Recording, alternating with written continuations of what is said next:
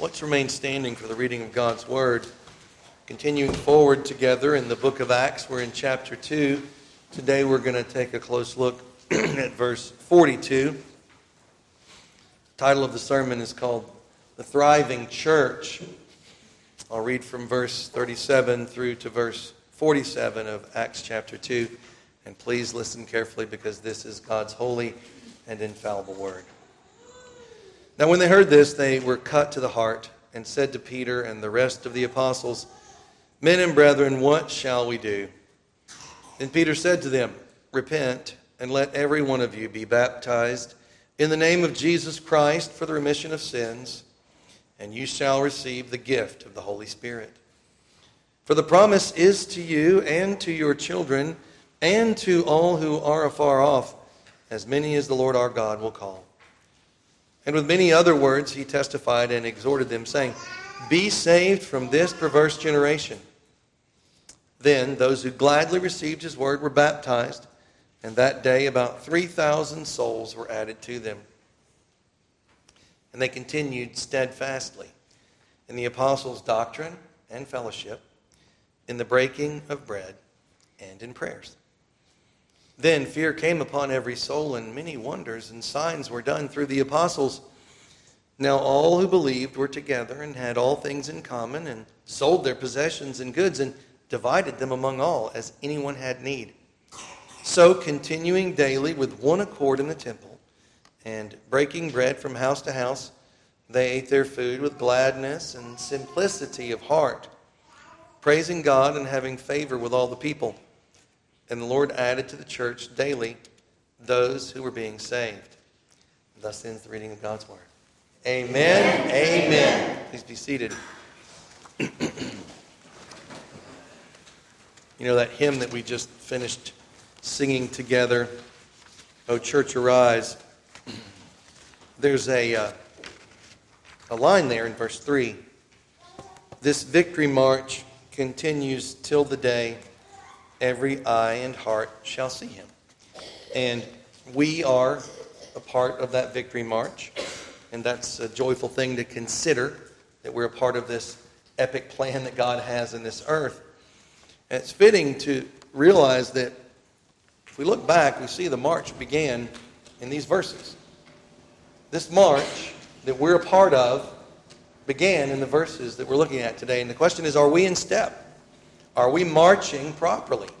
Do we have the victory march that they had? Calvin says, "Luke doth not in vain reckon up these four things, when as he will describe unto us the well-ordered state of the church." You hear that? The well-ordered state of the church.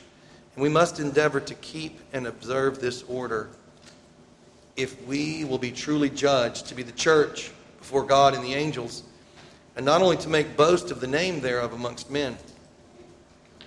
We must endeavor to keep and observe this order if we will be truly judged to be the church. So this is a really formative text. Every church, it would seem from time to time, should go back to this text and examine themselves and say, hey, are we in step with this victory march? The sermon is entitled "The Thriving Church" because that's what was happening. They were thriving. They continued steadfastly. We'll talk about that idea. And there were four things that they continued steadfastly in. All four of these things: the apostles' doctrine, not doctrine, sorry about that in your notes. The apostles' doctrine, in the fellowship, in the breaking of bread, and in the prayers. And you'll notice I put "the" in front of all four of them because that's how it is in the original language. There's something special about each of these activities. And then some questions to know and to love and to obey God. And we'll be having some questions along the way as well to bring this home to us and to have us see how much in step we are with the Scripture. So, they continued steadfastly. What's this idea? Continued steadfastly. You see the Greek word there. It is to adhere, to be devoted. It is to be constant. It is to be steadfastly attentive unto. It's to give unremitting care to something. It also carries with it the concept of persevering and not fainting. to be in constant readiness. So this idea to continue steadfastly means that this is what these people are about. Not just when they're together with one another, but this sets them for who they are for all of their lives. This is the overarching reason for their existence. This is what they do. This is who they are. Doesn't matter what profession they are. Doesn't matter what they do with their hands to make their money. This is who they are. This is what they're about. Other translations, the ESV says they devoted themselves. The NASB said continually devoting themselves. This is why we have a section in our worship called consecration. This is where we are brought into this awareness. We need to be reminded of this. You walk out the door, you go and start doing your life, and if it's not for the Holy Spirit of God and the grace of God in your life, you will not be continually, steadfastly devoted to the things that we as the people of God should be devoted to. NASB says continually devoting themselves. There's some other uses of this word in the book of Acts, and you see the idea clarified there. We've seen it already in chapter 1 in verse 14. It says, these all continued with one accord in prayer and supplication. The steadfast devotion is a defining feature. Verse 46 of chapter 2, which we'll see in subsequent sermons, continuing daily with one accord in the temple and breaking bread from house to house. They ate their food with gladness and simplicity of heart. This isn't something that marked them for a moment. This isn't something that marked them while they were still excited. This gripped them. This defined them. Chapter 6, but we will give ourselves continually to prayer and to the ministry of the word.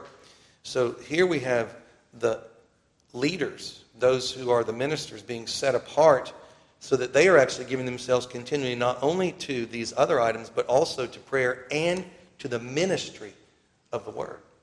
These are the ones set apart to know and to teach the apostles' doctrine. In chapter 8, we see another usage. It's similar. Then Simon himself also believed, and when he was baptized, he continued with Philip. So Simon had become a Christian, and he believed, and now he's being discipled by Philip. And so he adheres to him. He's continually with him. He's there to learn from him. So it's basically the apostles' doctrine coming to him through Philip. Chapter 10, we see another usage. Cornelius called 2 of his household servants and a devout soldier from among those who waited on him continually. So these were his servants who were constantly waiting on him. So we get another sense of the use of this term. So brothers and sisters, what marked the church after the Pentecost harvest? The souls that were brought in that we read about, the very next thing that's mentioned are these activities. What marked them? What marked them was a corporate, steadfast, continual devotion to just a few things. Corporate, steadfast, continual devotion to just a few things. Bach says, the expression of devoting themselves has the idea of persistence or persevering in something. Now, this tells us what they're doing, but as we go through this sermon, the question we want to ask ourselves is why? Why were they doing this? What were they after? What had gripped their hearts? Note that they all shared this steadfast devotion. When God saved this crowd, when he brought these souls in, he brought them together into one body. They didn't isolate themselves. They pursued God together. They didn't go home and start a home church. They didn't go and wait until they could find the perfect place to get the perfect doctrine, who had it all right. They humbled themselves. They submitted themselves. And they brought themselves under God to one another. Calvin says, Luke doth also afterward commend their constancy, who, as he said, did willingly embrace this word of the apostles, showing that they were joined unto the disciples, or that they were engrafted into the same body.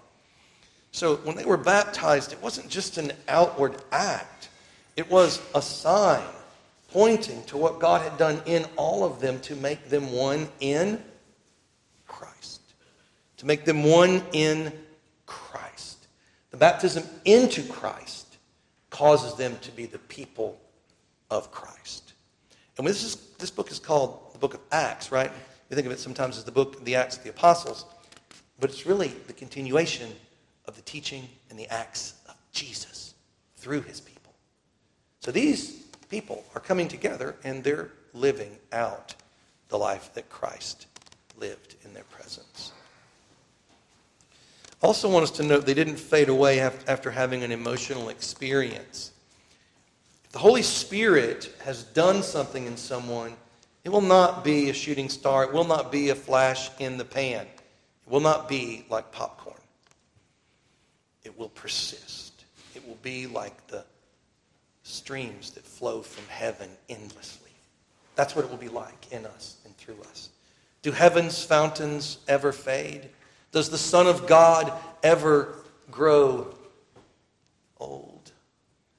Does his luster ever fade? Of course not. And so those who have come into vital union with him, neither shall their lives fade away. They did not. They pressed into the life of God's church, and that is worth noting. When God is truly at work in someone, they will find it intolerable not to be with the people of God. Intolerable. As imperfect as every church is, they will find it intolerable not to be a part of one of them. Matthew Poole says, they continued steadfastly. This speaks the reality of their conversion, and that they were not only for the present affected with what they had heard and seen. So this is worth emphasizing. If you think you can just walk away from the church of the living God and just go and worship God on your own at home, just do your own thing, you're walking down a dangerous path. That could be the path to perdition. I mean, listen to how he says it. It speaks of the reality of their conversion. Their desire to continue steadfastly together speaks of the reality of their conversion. Love for the people of God has always been one of the first evidences of being born again. Note also the balance that's occurring here. As we go through these 4 items, there's this beautiful balance that only the Holy Spirit, it's a dance between these 4 items, and it must be divinely choreographed, or it won't work. You know, we can't sit down and make a program, this many hours for this many hours for that. We need to see all of these elements, and we do learn, and so we bring them into our life. But these are also things that just naturally overflow for those who've been born again, is what God does. And it is a new way of life. When someone comes to Christ, they are brought into a new way of life because there's a new purpose, a new king, a new law, a new love, a new focus. Everything in life is then interpreted within the context of this new way of life, of knowing the Savior. Everything must be under this new way of life. Amen. And it's balanced, too. They continued steadfastly in all 4 of the practices that we will examine. Now, they are listed in a certain order, but they have to be listed in a particular order. And I do think there is meaning in the order, but it is balanced. It's 4 things that they're doing. They're not more devoted to any one area at the expense of another area. So what we see here, as I've said, this is a new way of life. This is a way of living. And it is the beautiful thing that I spoke about last Sunday during the Lord's Supper when we looked at Psalm 23, which, praise be to God, was the reading today. That is what God is doing in his people. He creates this beautiful society of people that he shepherds, that he teaches, that he grows up love for him and love for one another, love for his word, love for the prayers, love for the kingdom. He does this, and people want to be a part of it when he is doing it. A life built around these 4 practices emerges in this text. And we need to see, as you see, I emphasize it in your notes, they are designed by God for the purpose of drawing near to him together. Why are they motivated to do these things? Because this is where they find more of Christ. This is where they find God, is in these simple practices that he gives to his church. We've come to call them the means of grace. And we want to partake of the means of grace, diligently building our lives, our families, our churches, our world. This society that is being described here is to be the abundance of shalom, spoken of in Psalm 37. That's what we're seeing here, the abundance of shalom. It's a beautiful thing. Matthew Henry says, they kept close to holy ordinances and abounded in all instances of piety and devotion. For Christianity, admitted in the power of it, will dispose the soul to communion with God in all those ways wherein he has appointed us to meet him and promised to meet us. So brothers and sisters, beneath this, what we're seeing is these people are in communion with God. And it leads to this way of life. When our own personal preferences, though, on the other hand, when we forget about God, we forget the purpose of the church. When our own personal preferences drive our pursuit of God, we create unbalanced ways of life, unbalanced churches, off-kilter communities, and denominational pride. Maybe you're a doctrine person, and so you're not so much into the prayers.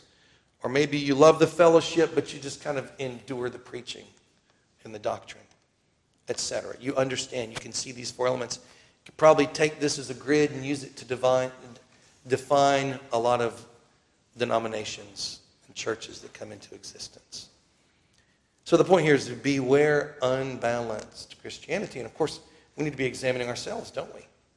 Who are we? What's our church like as we go through this? Bach says, the acts are each highlighted with articles, the teaching, the fellowship, the breaking of bread, and the prayers. Each of them is its own item, but they're blended together in the course of Christian worship and Christian living. They come and they reveal themselves to the world. And we'll see the impact on the world that it has as we look at subsequent sermons. So this is defining the church, what they do, who they are, and then subsequent sermons, we're going to look at how that impacted the world at that time. Here's a question. Ask yourself this question. Let's say God had a video of your life. Put it up here. We'd all look at it together. What would we see as your continual, steadfast devotion? What would we say you are diligently pursuing day after day? What are you going after? How would someone describe your way of life? Do we have a way of life that is steadfast? Looking at our church now, thinking about this as a church, do we have a way of life that is steadfast and balanced in pursuing Christ together? Calvin says, this example ought to make us not a little ashamed. For whereas there was a great multitude converted unto Christ with one sermon, 100 sermons can scarce move a few of us. And whereas Luke says that they continued, there is scarce one amongst 10 that does show even a mean desire to profit and go forward. Yea, rather the more part doth soon loathe our doctrine. Woe be therefore to the sluggishness and lightness of the world. Why are we like this? It's simple. Because we do not know and love Christ like we should. When we understand that these are the things that he does to draw us closer to him and give us deeper drinks from that fountain day after day and to strengthen us and make us able to complete the commission that he's given to us and give us the ability to have comfort and strength in the midst of unforeseen trials, we will come and we will drink. This is how we drink. And I think that's why we don't do it. It's because we don't perceive who he is. And that this is the way that he has made us to know him and to love him more. So what are these four things? Well, first of all, the apostles' doctrine. They continued steadfastly in devotion to the apostles' doctrine. What is doctrine? It is that which is taught. It is teaching concerning something. Okay? So this is the apostles' doctrine concerning Jesus. It's about the Messiah. Now, who are these 12? Right? The apostles' doctrine, that means there's 12 people And the 12 of them have one doctrine. You get that? These 12 men have come together and they have one. It's not 12 doctrines. It's 12 men with one doctrine. Simon, whom he also named Peter, and Andrew, his brother, James and John, Philip, Bartholomew, Matthew and Thomas, James, the son of Alphaeus, and Simon called the Zealot, Judas, the son of James. He's a good Judas. And then Judas Iscariot was replaced by Matthias. We know that from Acts 1:26. So there's 12 men with one doctrine. Now, look, you can't get 12 men to agree on what color the sky is. This is what God did. And you can't get 12 men who've seen the same event to even agree on what they've seen. Well, these 12 men do. They witnessed, they saw, and God gave them one doctrine that they agreed on. We should wonder. We should praise God for this.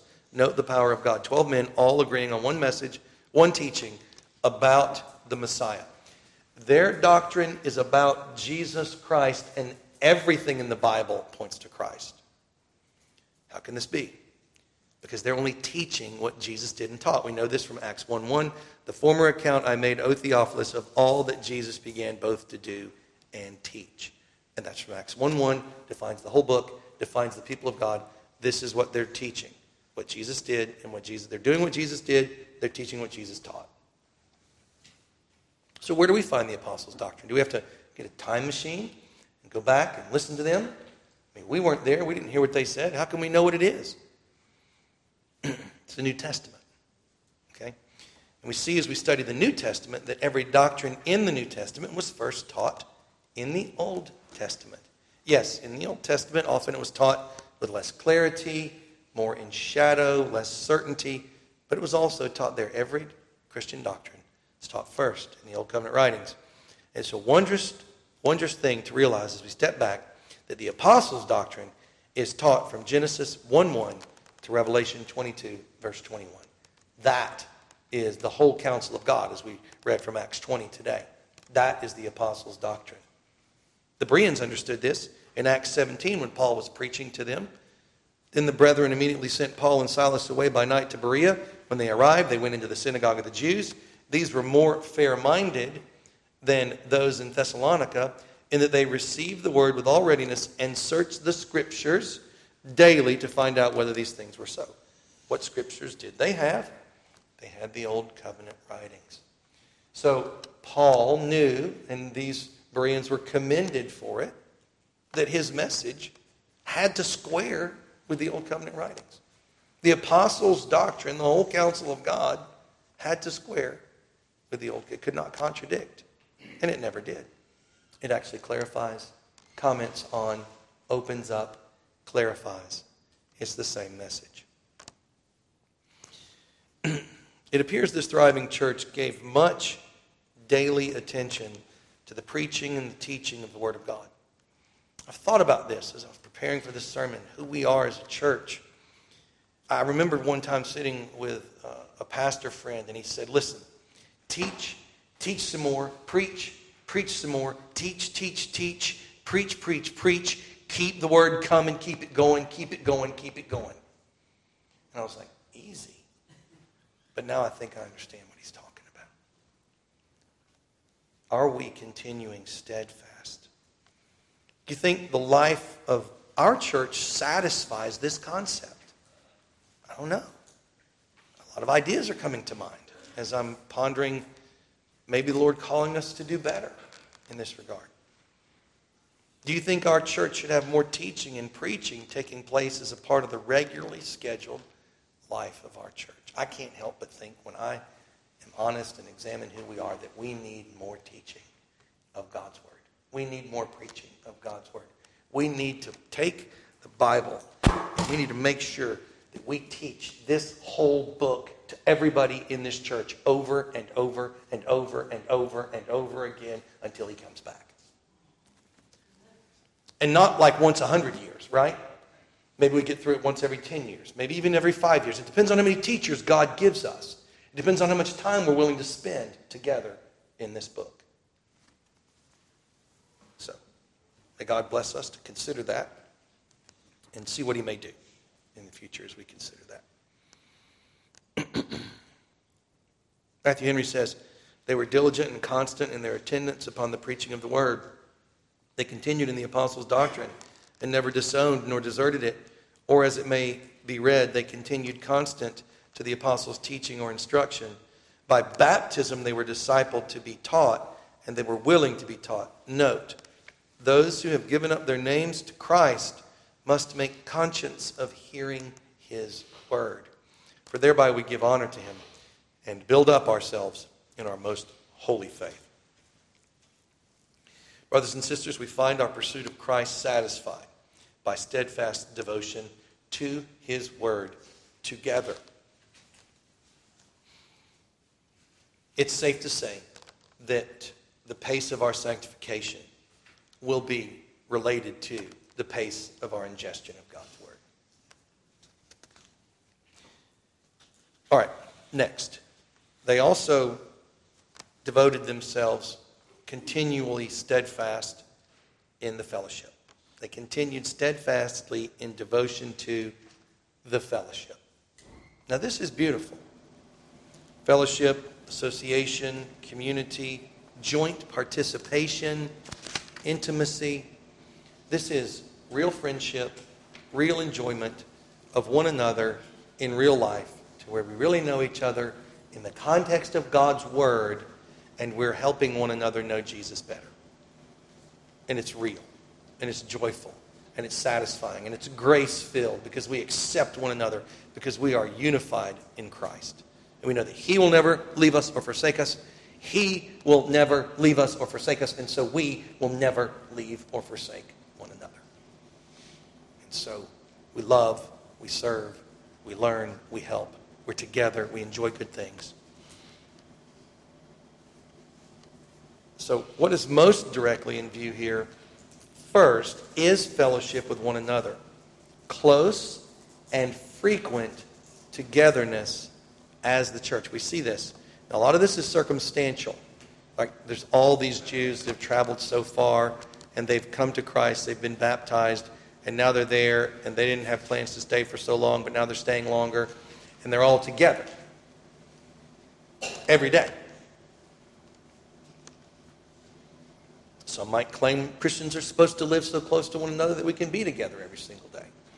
And we certainly do see the church flourish when the people of God live closer to one another and can do life more. I was in Edgefield for lunch on Friday with a local pastor and had a great lunch. And I saw all these other Christians. And it was great. We were saying hello and hugging each other. I saw Tanya and Justin and saw Father Rob from, was it Holy Trinity? Yep. And so anyways, it was great, and it was that kind of thing, where it was Christians enjoying one another, saying hello to each other, having fellowship together in public.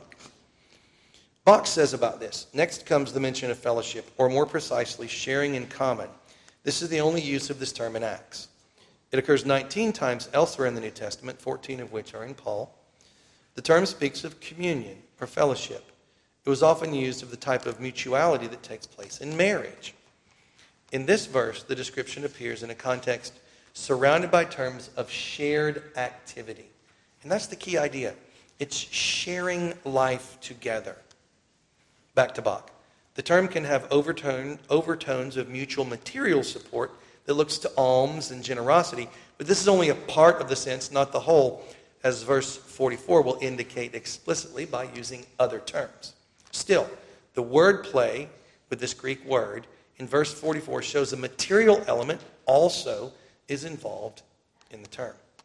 Luke points to fellowship to underscore the personal, interactive character of relationships in the early church at all levels. There's a real sense of connection to, between, and for each other. Brothers and sisters, let me put it this way for you.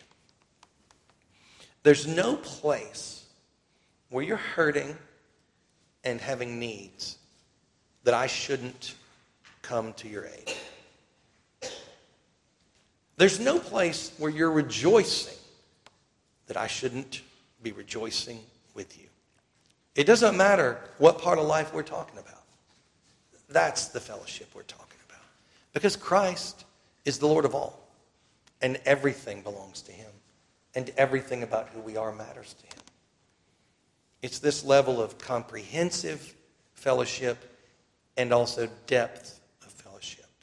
The brokenness that we have within us, the places where we want the Lord to help us the most, the joys that we have externally with getting that big job, or just everything from inside to outside, and sharing it together with one another.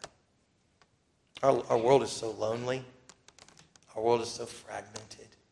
The people of our world are walled up inside their own hearts. And this fellowship blows that apart and shows the world what it means to be human again. This is what the garden would have been like. Okay. But going further, and this is thrilling. You're going to see this, all right? Gets to the motive, gets to why they're doing it. The fellowship of the fellowship is with God. Our fellowship together is with God. It's not just with one another. And this is most concentrated in 1 John chapter 1. Yeah, it's more in Paul, but this idea is the most concentrated here in the intro to 1 John chapter 1. We are brought into fellowship with God by our fellowship with one another, or through our fellowship with one another. We know God better. We share in fellowship with God when we share in fellowship with one another, and vice versa. When we share in fellowship with God together, we are sharing more in fellowship with one another. 1 John 1 through 9. You'll see there I've got some portions of that highlighted, because that's where the word fellowship comes up. So just focus on the idea of fellowship with God and fellowship with one another as we read 1 John, as I read it to you, verses 1 through 9. That which was from the beginning, which we have heard, which we have seen with our eyes, which we have looked upon and our hands have handled, concerning the word of life. Who's he talking about? Jesus, the word of life. The life was manifested, and we have seen, like he really wants you to get this, and we have seen and bear witness and declare to you that eternal life which was with the Father and was manifested to us. Who's he talking about? Jesus Christ. That which we have seen, see, he wants you to get this. That which we have seen and heard, we declare to you, that you also may have fellowship with us. And truly, our fellowship is with the Father and with his Son, Jesus Christ. And these things we write to you, that your joy may be full. This is the message which we have heard from him and declare to you, that God is light and in him is no darkness at all. If we say that we have fellowship with him and walk in darkness, we lie and do not practice the truth. But if we walk in the light as he is in the light, we have fellowship with one another. And the blood of Jesus Christ, his Son, cleanses us from all sin. So there's this beautiful description of what happens in the context of forgiveness of sin and union with God in restored communion. We've talked about this, right? It's not just that we're unified with Christ and one another, but then it opens up the world of communion, the world of fellowship, the world of koinonia. That's what's going on. I want us to note how being brought into that eternal life which was with the Father and was manifested to us, being brought into Christ, is to be brought into fellowship with us. So to be brought into Christ is to be brought into the church. Fellowship in the church. But then the fellowship of the church is not primarily just with one another, but, quote, truly our fellowship is with the Father and with his Son, Jesus Christ, unquote. Why is Christian fellowship so sweet? Because Christ is in our midst. Because we are having fellowship together with Christ. And he is the one who brings the joy. He is the one who brings the confidence. He is the one who brings the love. He is the one who brings the humility that makes this all possible. He is the one who gives us a desire to lay down our lives for one another. So are we characterized by steadfast devotion to fellowship with one another? Does our fellowship with one another display the reality that, quote, truly our fellowship is with the Father and his Son, Jesus Christ? Another way of saying this is it Christian fellowship that we have together?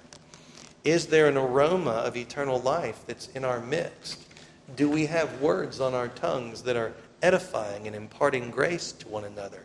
Do we find that this overarching way of life is defining our speech and our action and our fellowship towards one another day in and day out? Our shared lives together, are they defined by our fellowship with Christ? What steps do we need to take here at our church to be more devoted to the fellowship with one another? What steps do you need to take in order to be steadfastly devoted to the fellowship? And how does it happen that our fellowship with one another goes on to display that our fellowship together is truly with God? And we've talked about it. I've already mentioned it's that we lay down our lives for one another. We love each other. Jesus said, they will know you are my disciples by your love one for another. So brothers and sisters, not only do we find our pursuit of Christ satisfied by giving attention to the Word of God over and over again throughout the days and hours and moments of our lives, and together as the people of God as much as He allows, we also find our pursuit of Christ satisfied by steadfast devotion to the fellowship together. And think of that as the sharing of all things. That's the best, I think, overall way of thinking about it, is the sharing of all things together in enjoyment, in gladness, whether it's a meal, whether it's a new life, whether it's death, whatever it is, we share it together. And the people of this world watch us do it with that victory march continuing, because we know that nothing can take us from His hands. Nothing can tear us down.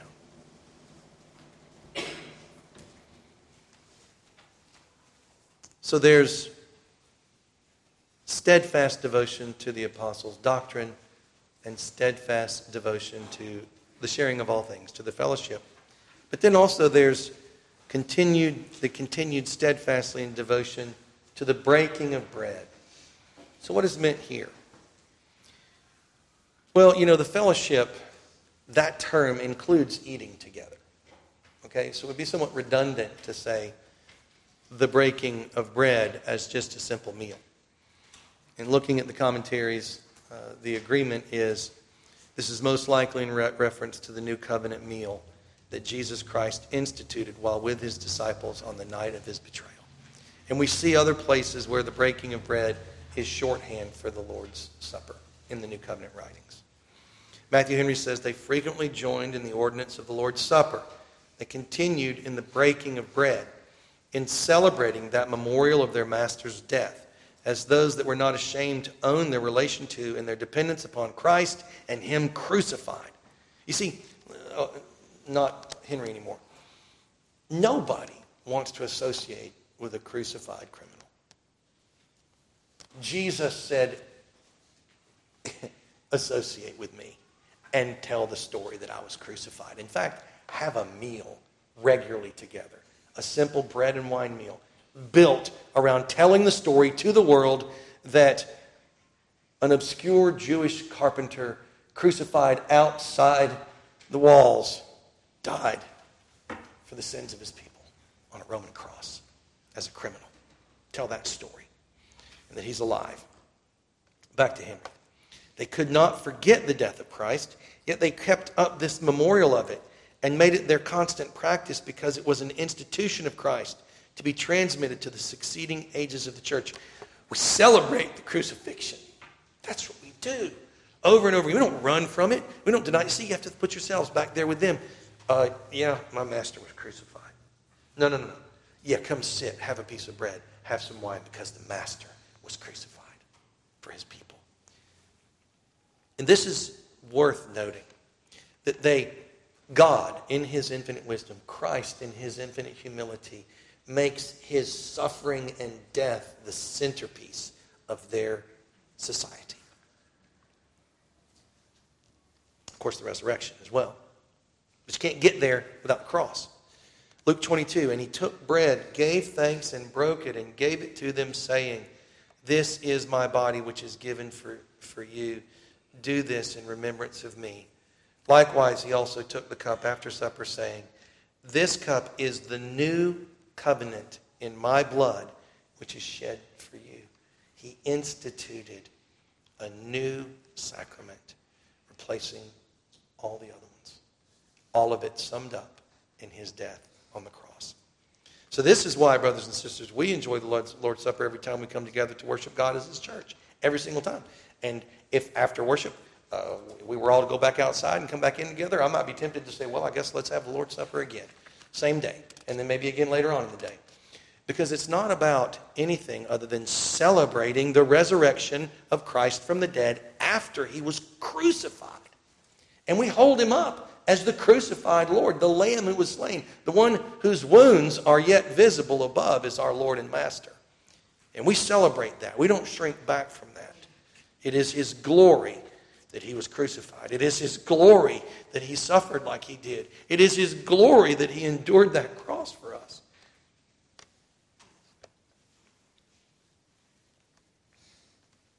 That's why Paul said, you're resolved to know nothing but Christ and him crucified. And so, Acts 20, verse 7 gives us another example of it. Now on the first day of the week, okay, this is their Sabbath gathering, when the disciples came together to break bread, there it is, Paul, ready to depart the next day, spoke to them and continued his message until midnight. This is the Sabbath worship gathering of the church in the book of Acts. Now, I want us to note that the Sabbath meeting of the church to worship God is referred to, kind of a shorthand for the worship meeting of the people of God when the disciples came together to break bread. What is the breaking of bread? It is the celebration of the crucifixion of the Lord Jesus Christ. It is the celebration of his resurrection. It is all of worship.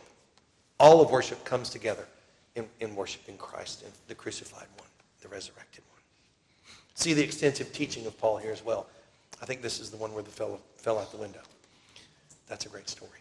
Hey, at least I preach long sometimes, but as far as I know, nobody's fallen out yet. So he preached until the fellow fell out of the window.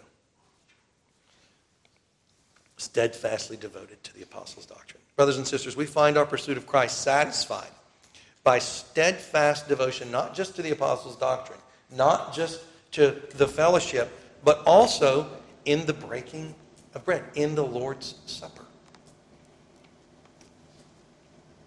Next, in the prayers. And that's exactly what it says. Prayers addressed to God. Prayers of every kind. They continued steadfastly in devotion to the prayers to God. They prayed. They were a praying bunch. So this idea that their fellowship was not just with one another, but also with God, it came out. It came out corporately. It came out publicly together. They had faith to know that they were seated in heaven in Mount Zion, and they were engaged with God in heaven through Christ. Christ being seated at their Father's right hand, them being in Christ lifted up. And that is true for us today. We have come to Mount Zion. We are in heaven right now.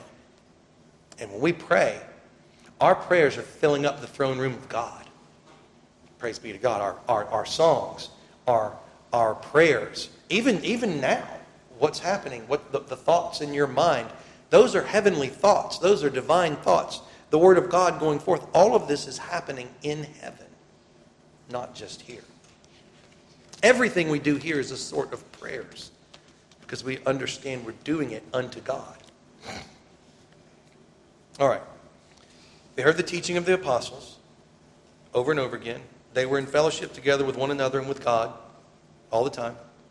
They partook of the new covenant meal whenever they could, and they prayed to God.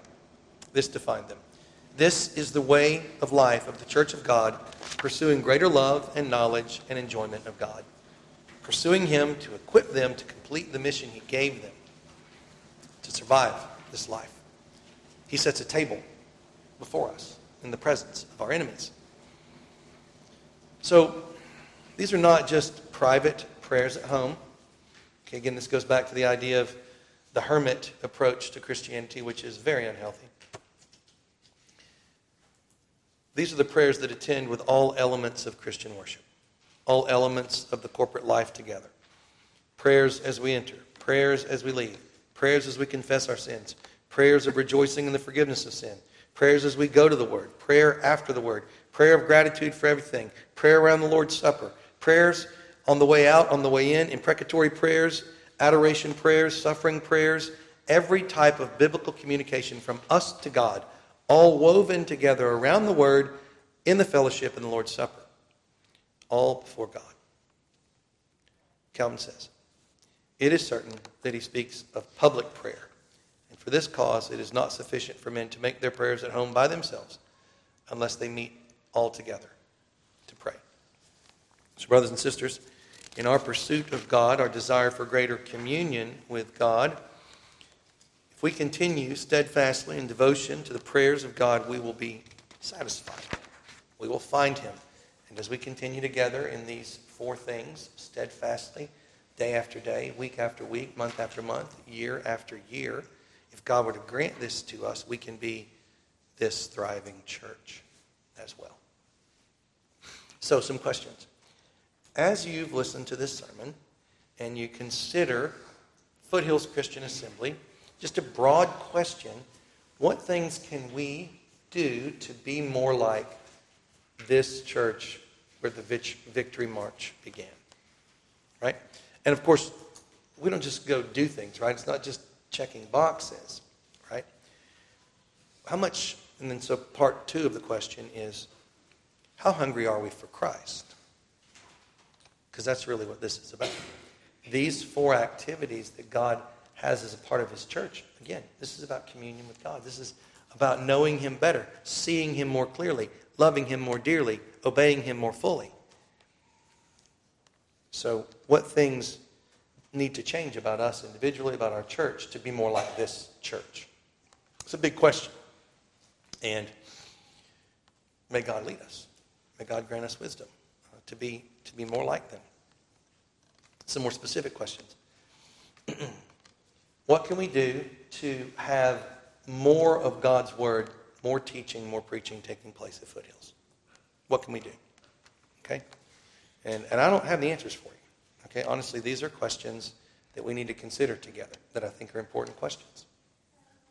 And questions that are fitting as we're considering a name change for the church. Right? Because these are kind of beginning kind of questions. You know? Like, who are we?